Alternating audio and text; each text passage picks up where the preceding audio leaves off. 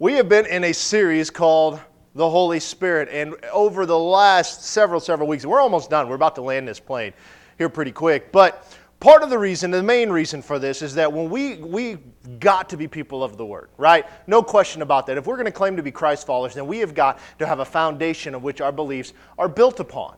And if that is not Scripture, then it is all for naught. Your opinions are irrelevant unless it is founded in truth. The biggest adherence to truth is to assume that you've already had it.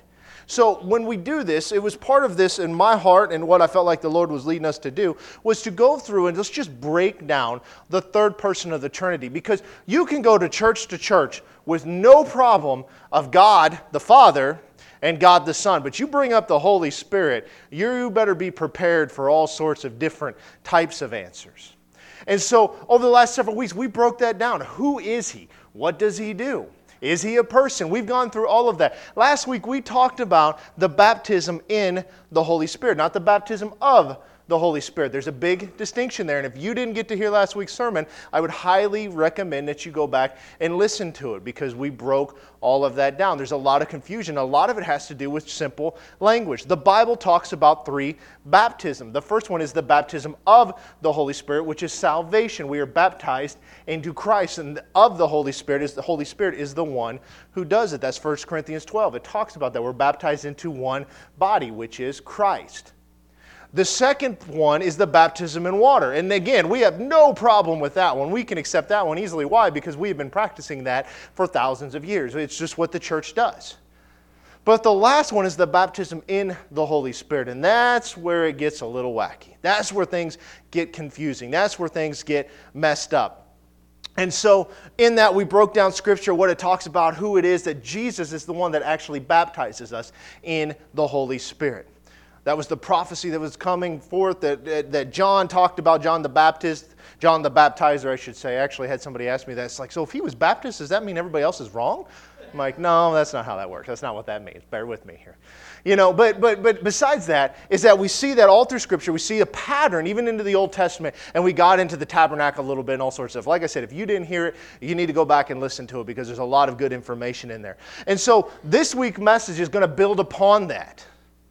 And I thought about titling this one, The Holy Spirit, He's Not Weird. I decided not to. The Holy Spirit, is He charismatic? That's what I wanted to talk about, is He charismatic? Because there's all sorts of definition to what a charismatic is. There's a cultural definition. There's a definition kind of in the mindset of people, and then there's, of course, a Bible definition. So I've got a quick video I want to show you that would give you an idea of the cultural definition of charismatic. Daniel, go ahead and hit that. When you get 4 prophetesses in a room, you better get ready because an explosion is going to happen. Boom. Tonight is a night for people that are ready to receive. Boom. Oh my God, this is real. Come on! Move over, there's a prophet in the city. Boom. It's a new TV show coming out. Aren't you excited? I'm excited. I can't wait for it. I hope that lady chews gum. I mean, good Lord. But that is the cultural definition of charismatic. You say that to anybody, that is what most think of. The question is that biblical? See, these are prophetic ministry is what they're claiming to be. Is it biblical that there's a prophetic ministry? Absolutely. The Bible talks about that. Is there anything wrong with dancing in the Lord and worshiping God that way? No, the Bible talks about that. So what is charismatic? What is it? One of the questions I get asked all the time is, and it's even with this church, I've talked to a few people around town, are you guys charismatic? And I have to say, well, that really depends on what you mean by that. If you mean we're swinging from chandeliers, doing backflips, and in some people's mind sacrificing chickens, then no, of course we're not. If you were meaning that we believe that the Holy Spirit is the third person of the Trinity who was promised by the Father to given at the day of Pentecost that every believer can have in order to walk the Christian faith and walk in the power that the Holy Spirit provides, then absolutely we are charismatic. But it depends on what you mean by that word because again, we have just completely screwed up the definition of that word. But when we look in the Bible, where does the word charismatic comes from? And this is where we want to go to. So we kind of saw a little bit of the cultural definition, but the word charismatic comes actually from the Greek word charisma, which is broken down into two words. The first one being charis, C-H-A-R-I-S, charis, which means simply grace. Grace. It's real simple. Ma, you put that on the end, means gifts. So charisma is grace gifts. It's the gifts of grace. The Holy Spirit gives gifts that we don't deserve. That's what the whole thing is. Do we deserve salvation? Not a chance. Did we deserve that Jesus gave His life on the cross for us? Of course we didn't. It was while we were still in our sins that the Father gave His Son to reconcile us back to Him. So that's what it is. That's who we are. It is this gift, this grace that is given to God. I put it this way. Charisma is the instantaneous enablement of the Holy Spirit in the life of any believer to exercise a gift for the edification of others. I'm going to read that again because that was long in case you're taking notes, or you can go back and listen to this. I'm trying to speak slow. Charisma is the instantaneous enablement of the Holy Spirit in the life of any believer to exercise a gift for the edification of others. The gifts of the Holy Spirit, and that's what we're going to focus our attention on today. And so if you've got your Bibles, turn to 1 Corinthians chapter 12. As always, I'll have it up on the screen that you can follow along if you didn't bring a Bible. But 1 Corinthians chapter 12, we're going to dive into Scripture today to see what are the gifts of the Holy Spirit. And we're just going to touch on these because to do this completely in depth would take several weeks upon itself. And this is stuff that we can study on our own time, but we've got to have an understanding. So 1 Corinthians chapter 12, starting in verse 1. It says, now concerning spiritual gifts. And I'm going to explain that here in just a minute, the now concerning part. I do not want you to be ignorant. You know that you were Gentiles, carried away to these dumb idols. However, you were led. Therefore, I make known to you that no one speaking by the Spirit of God calls Jesus accursed, and no one can say that Jesus is Lord except by the Holy Spirit. In the beginning of this, he says, now concerning spiritual gifts, and goes on. What he's referencing to that is 1 Corinthians is actually the second letter to the church of Corinth. We don't have the first letter. So he had written a letter, they had written back. He's responding that, and you see it all throughout 1 Corinthians. Says, now concerning this, now concerning that, now concerning this. He's referencing a letter that was written to them, but this is actually the second letter. He answered a bunch of questions in a letter that we believe that he wrote to them before, and here he is again.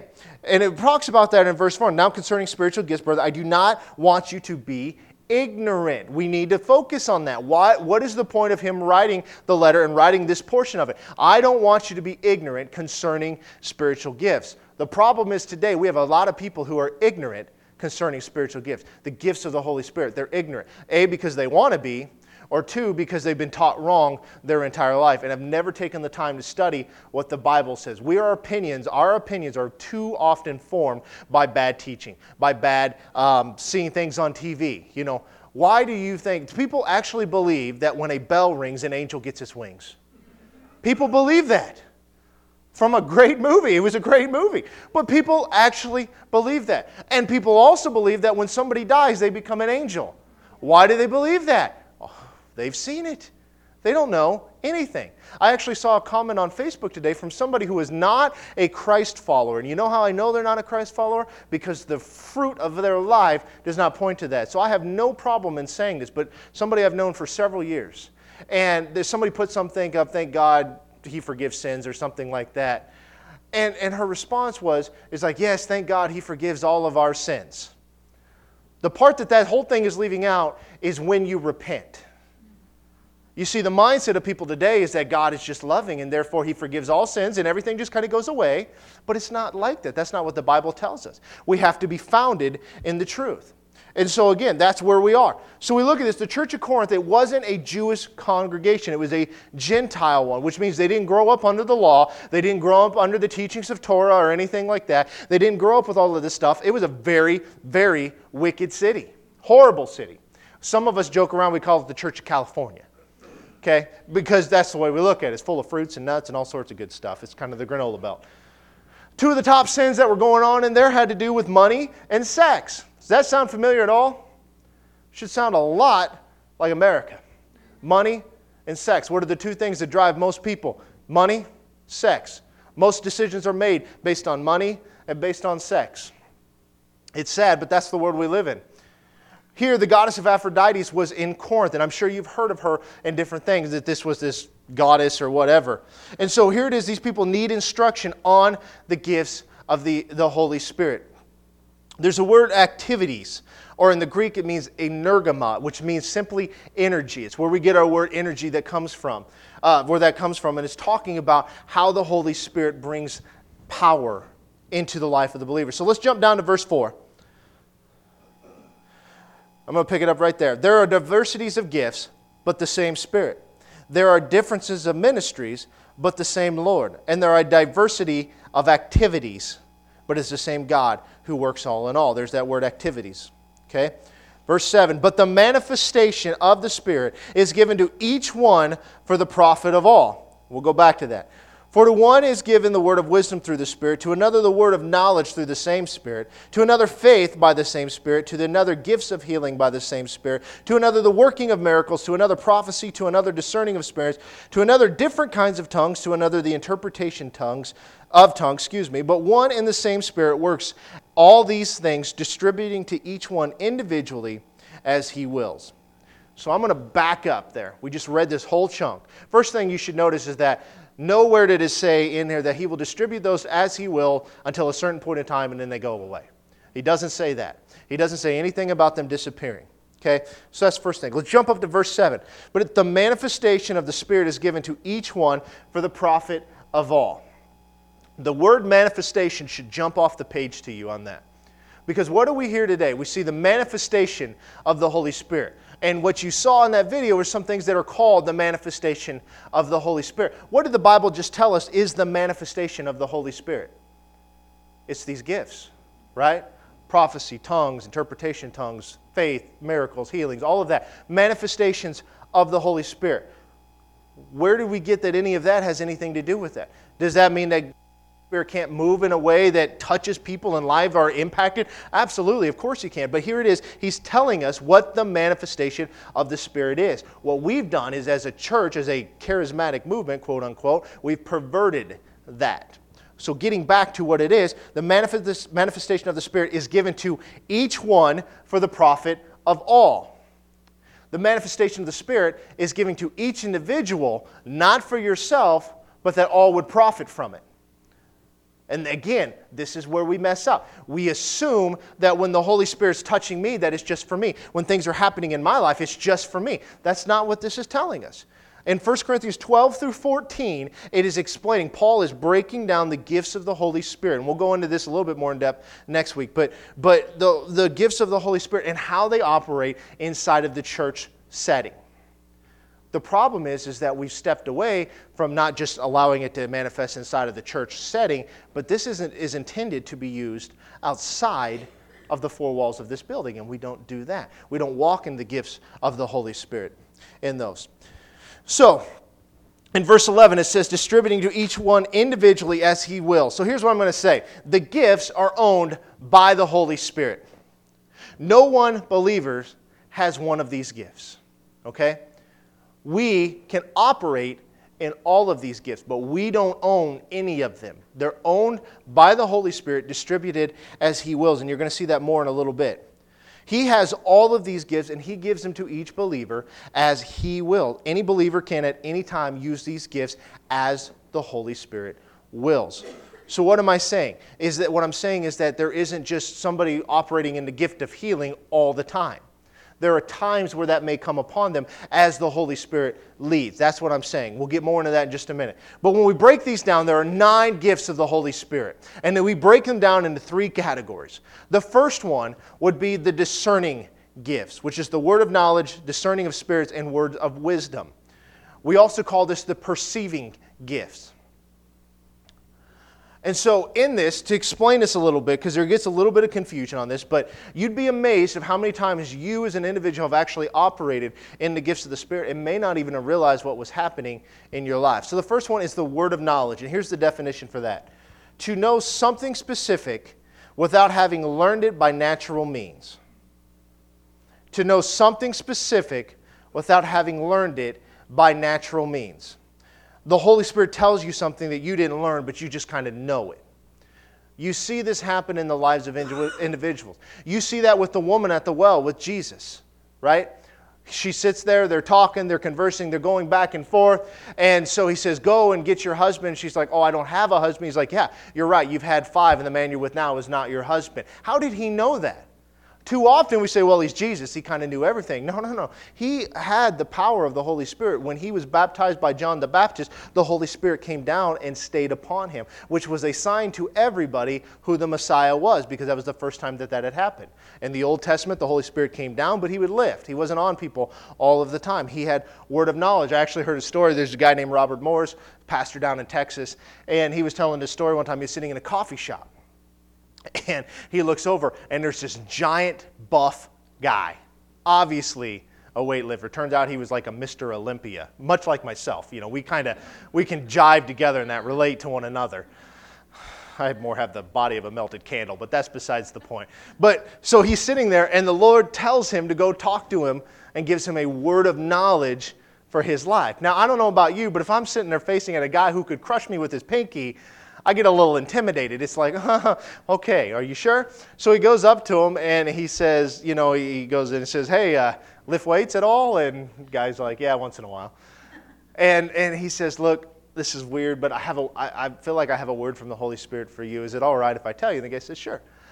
And he said, you know, when you were young, your grandmother prayed, and you'd always got picked on in school and all of that. And the Lord's told you that if you will follow God for all of your days, that he'll give you the strength of Samson. And so he's sitting there and he said, the Lord wanted me to tell you that God did his part. You didn't do yours. Now this is something you really want to be right on, because again, that could turn sour. But here it is. And the guy starts crying, and he's like, I was just talking to my wife about that story 10 minutes ago. Again, here he is operating in a word of knowledge, something that there's no way he could know. And there are different times. I've done that, man. I remember in this building several years ago, we had a youth lock-in in the back, and we brought a bunch of kids over. I think we brought like 60 or 70 kids over to that thing. And Pastor Craig, if you remember him, was preaching. And we were just having a time, an altar time. And there was a gal there who had her hands up and was crying. And the Lord gave me a word into her life. And I walked up, started praying for her. And she just broke down and started bawling. Why? Because the Lord was trying to get a hold of her heart. And so showing himself real to her in that situation. Do I do that all the time? Of course not. It's as he wills, as it's necessary, and as I yield to it. The second one of that is discerning of spirits. Discerning of spirits. And again, we just read all of these in 1 Corinthians 12, so I'm just breaking these down. Discerning of spirits is this: to be made aware of the presence of an evil spirit. Okay? Pretty simple. To be made aware of the presence of an evil spirit. This is not called the gift of discernment. There is a big difference between the gift that is discerning of spirits and the gift of discernment. We're told to discern all throughout Scripture. We don't need a gift for this. There is no gift of discernment. I want to make that clear. If you've ever had anybody come up and say, I have the gift of discernment, what they really have is the gift of gossip, or the gift of not minding their own business a lot of time, because they are just critical of all things. I'm discerning. You know, no, you're critical. That's what you are. There is no gift of discernment, but there is a discerning of spirits. You see this in Acts 16, which is where Paul is going around preaching, and there's that little girl following around, and she's saying, these people are followers of the Lord who will lead us to salvation. And this goes on for several days. Finally, Paul turns around and cast out the demon. He ends up going to jail over the whole deal. But why did he do that, and how did he know? What was she saying that was wrong? There's nothing in there that points to anything that you could say, oh man, obviously she's possessed by the devil, because she's telling everybody that that's the guys that follow God and they'll show you the ways of salvation. This was a discerning of spirits. We're seeing that in operation in Scripture. I mean, in this, it'd be very nice. I don't know about you, but this gift is used when we're under attack. When somebody's under attack. When there have been times that we were we've been praying and stuff, and then I don't see little imps or anything like that jumping around, but we know that this is a spiritual thing that's going on, and we take the authority that God has given us over those circumstances. That's what it's for. But the gift of discernment does not exist. I want to make that perfectly clear. The next one, word of wisdom, and I need to get moving here. Word of wisdom, divine answer or solution for a particular event. It's a divine answer or solution for a particular event. And I guarantee you we've all operated at one time or another in this one. If you're a Christ follower, if you're baptized in the Holy Spirit, if you're full of the Holy Spirit, there are times that this has happened to you. And word of wisdom and word of knowledge get mixed up very, very often. I'm going to explain it here in just a minute. But I want to go to John chapter 9 and starting at verse 29 here. But I just want to tell the backstory of this. This is where the blind man was healed on the Sabbath, where Jesus spit on the ground, it made the mud, mixed the clay, whatever, rubbed it on his eyes, said, I want you to go over to the pool of Siloam and wash it off. And so all the Pharisees are having a big problem with this because he comes out healed. Everybody sees it. They know what's going on. He said, it was this man of God. And they're like, it can't be God. He sinned. He did this on the Sabbath. We don't do anything on the Sabbath. We don't work. We don't. How can a sinner do a sign of God? Okay, so here we are, John chapter 9, starting in verse 29. We know, this is the Pharisee speaking, that God spoke to Moses. As for this fellow, referring to Jesus, we do not know where he is from. The man answered and said to them, why, this is a marvelous thing, that you do not know where he is from, yet he has opened my eyes. Now we know that God does not hear sinners, but if anyone is a worshiper of God and does his will, he hears him. Since the world began, it has been unheard of that anyone opened the eyes of one who was born blind. If this man were not from God, he could do nothing. They answered and said to him, you were completely born in sins, and are you teaching us? And they cast him out. Now, I want you to watch what happens here. This man is blind. That means he has never read anything of Scripture. He's born blind.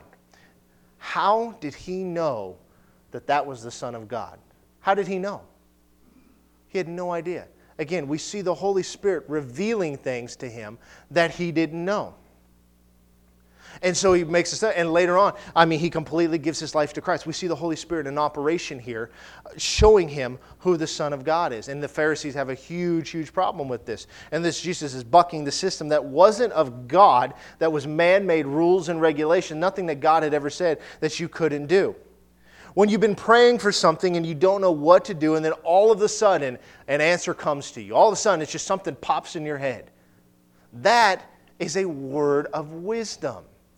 Is I don't know what to do, and all of a sudden, here it is. Sometimes in business, if you've ever been in business and you're like, do I do this or do I do that? I've got to make a change. I've got to do I buy this? Do I not buy this? Whatever the case may be. And then suddenly it's just like, man, I gotta go. I don't know why. I just got to do this. That's a word of wisdom. As crazy as it sounds, that's where it operates more often than not. This is more so individually where we see it. Or a word of wisdom is that you're praying with somebody and then the Lord opens something up to you that you say, I think this is where the Lord is leading. Because what happens to somebody who is really down or going through a tough time? Sometimes their head's not clear. They're not hearing the Holy Spirit for themselves. That's why we come together to build them up. This is the great part about it. So those are what we call the discerning gifts, the words of knowledge, the words of wisdom, and the discerning of spirits. The second one is called the declarative gifts, declarative gifts, or the proclaiming gifts, which is prophecy, tongues, and interpretation of tongues. And these are the ones that we're probably most familiar with. These are the ones that we hear about, we talk about, we put into practice probably more often than not. But prophecy, in and of itself, is this: a message of encouragement from God person to a person or persons. Message of encouragement from God through a person to from a person to a person or persons. This is not correction. Okay?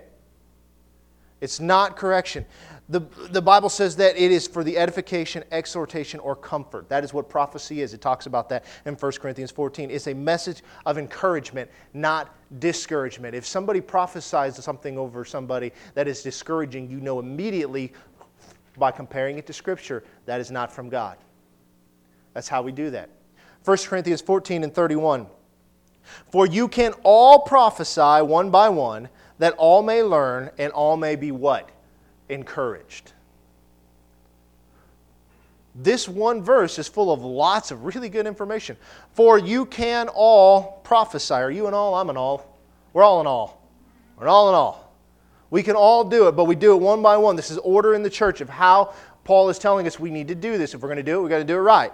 That all may learn and all may be encouraged. It is for the edification, exhortation, or comfort of the individual or individuals. That is what prophecy is. The next one is tongues, and we're going to talk about this the whole time next week because we have a misunderstanding of what tongues is in the body of Christ today.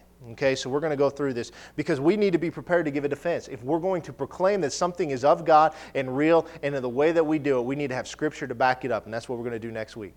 Tongues is this: a message from God unknown to the person through whom the message comes. A message from God unknown to the person through whom the message comes. What we see in 1 Corinthians 14 is the clarification that Paul is doing, separating a prayer language from the gifts of tongue. There are 4 uses of tongues, and I will explain them all next week. I'm not doing it this week, so you better be here because you want to hear that.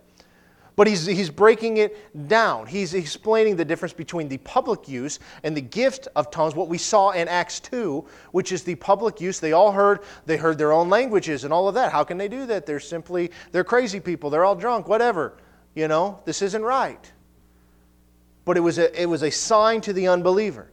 There's a separation that goes on in 1 Corinthians 14 between that and the other part. But one of the parts in here, it says, when you have unbelievers or uninformed people, we don't do it. And this is something that we've messed up in the church. Let me read this, 1 Corinthians 14 and verse 23. Therefore, if the whole church comes together in one place and all speak with tongues, and there come in those who are uninformed or unbelievers, will they not say that you are out of your mind? And the answer to that is yes, that's exactly what they will say. These people are nuts. I have seen that happen.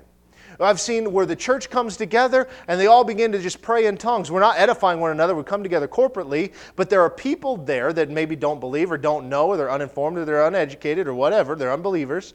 And they're like, what is wrong with these folks? They get the same reaction that you got in Acts 2. They're all drunk. What's wrong with these crazy people?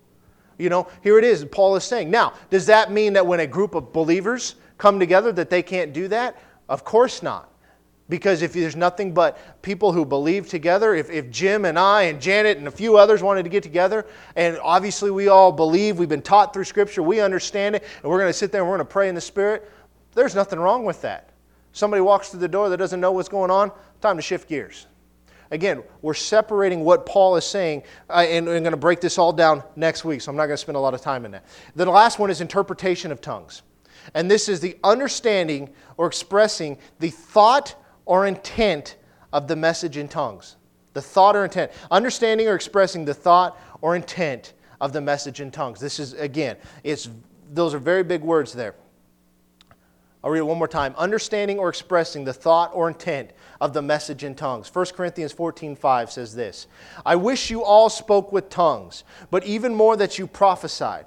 For he who prophesies is greater than he who speaks with tongues. And if you've ever heard somebody saying the tongues are around, he's saying you should prophesy and not speak in tongues, in a church service especially, because, that has nothing to do with anything.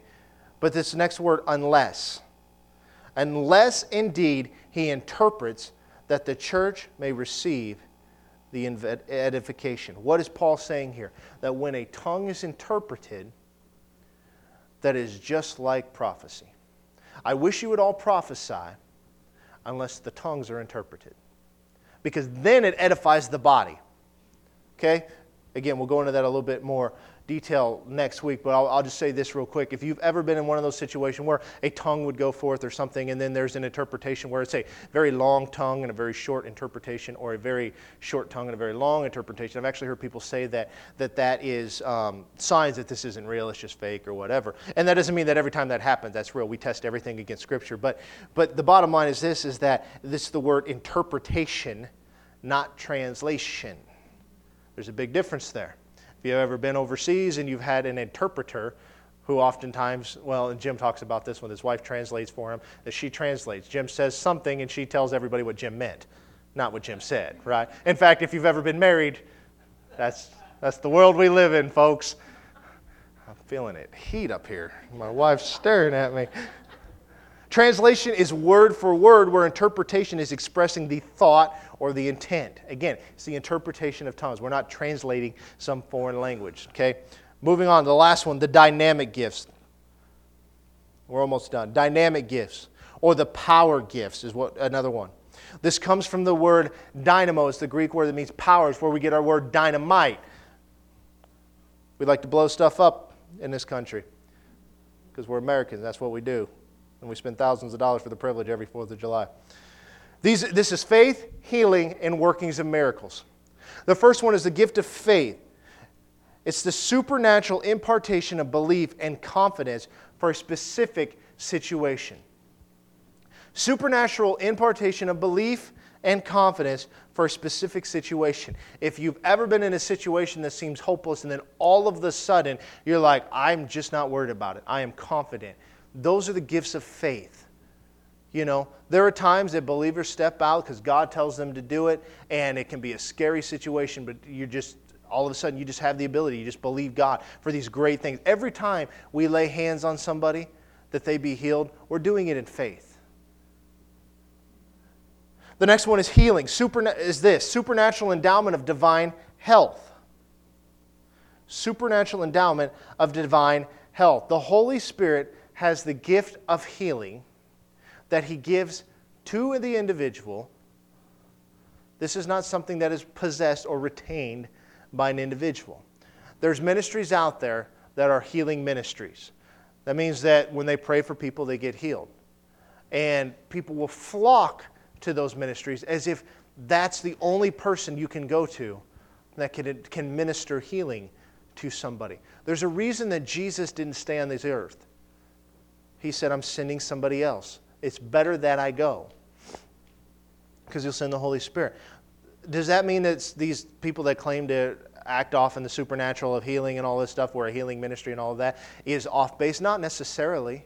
I mean, there are legitimate people out there. There's a ministry that was very vibrant back in the 70s and 80s that today is still trying to be vibrant, but not so much, that their tagline is, we operate in all 9 gifts of the Holy Spirit, as if they have control over that. And they don't. And there's a reason that their ministry isn't as vibrant as it was at one point.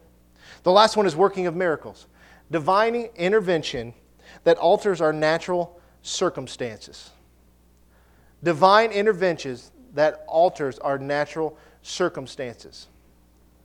The reason we know that God still does miracles today is because He's immutable, which means He's never changing. If He did miracles in the past, He does miracles today. He's immutable. If He gets up in the morning, He's doing miracles. That's who He is.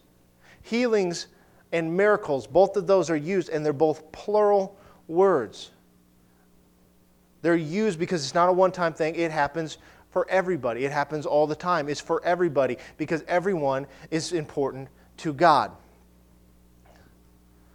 One person doesn't have this, doesn't operate in all of this. If one person has all of this and we can't get to that person, we're in trouble. And you see this in what Jesus is saying in John chapter 14, really John 14 through 16, because He says, I'm going away, but somebody else is coming. And this is in the context of the Holy Spirit who's coming upon everybody.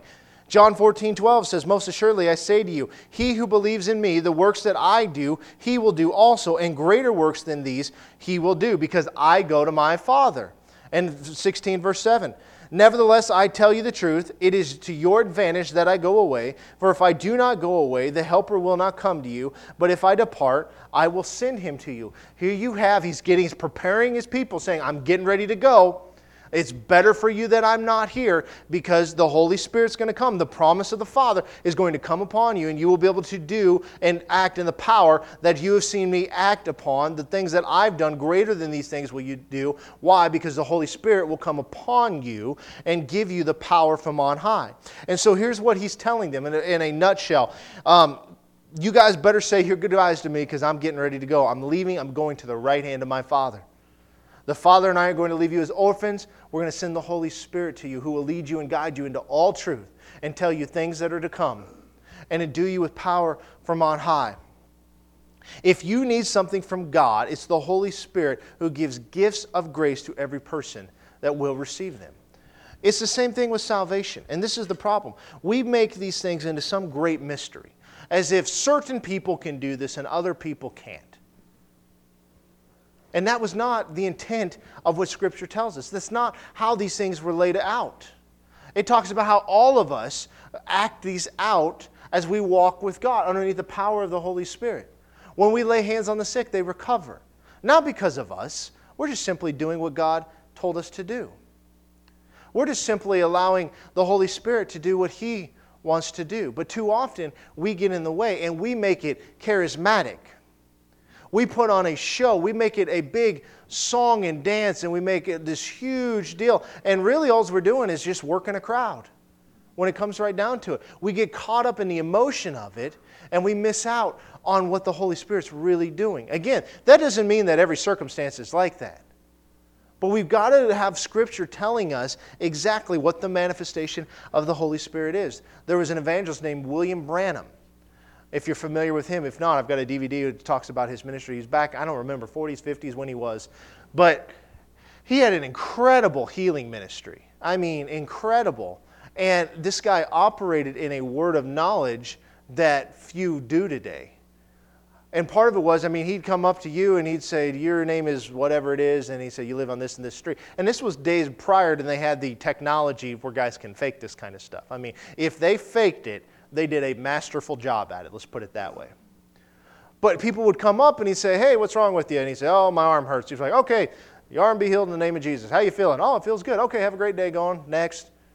There was no song and dance. There was no pomp and circumstance. There was no people doing backflips off the stage or anything like that. Why? Because the Holy Spirit is not just the emotion of people. He's real. His power is real. What we do is, as we've done since day one, is we pervert the Word of God. We've allowed Satan to get in and take control of this and make the Holy Spirit seem weird. And that's why there's such a debate about tongues. That's why we'll talk about this next week. Is because I believe that the Holy Spirit has gone out there and made it controversial.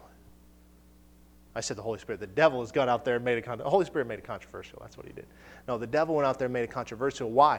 Because when the Holy Spirit comes upon somebody, they now have the power to do everything that Jesus did on this earth. And that's the power that we walk in today.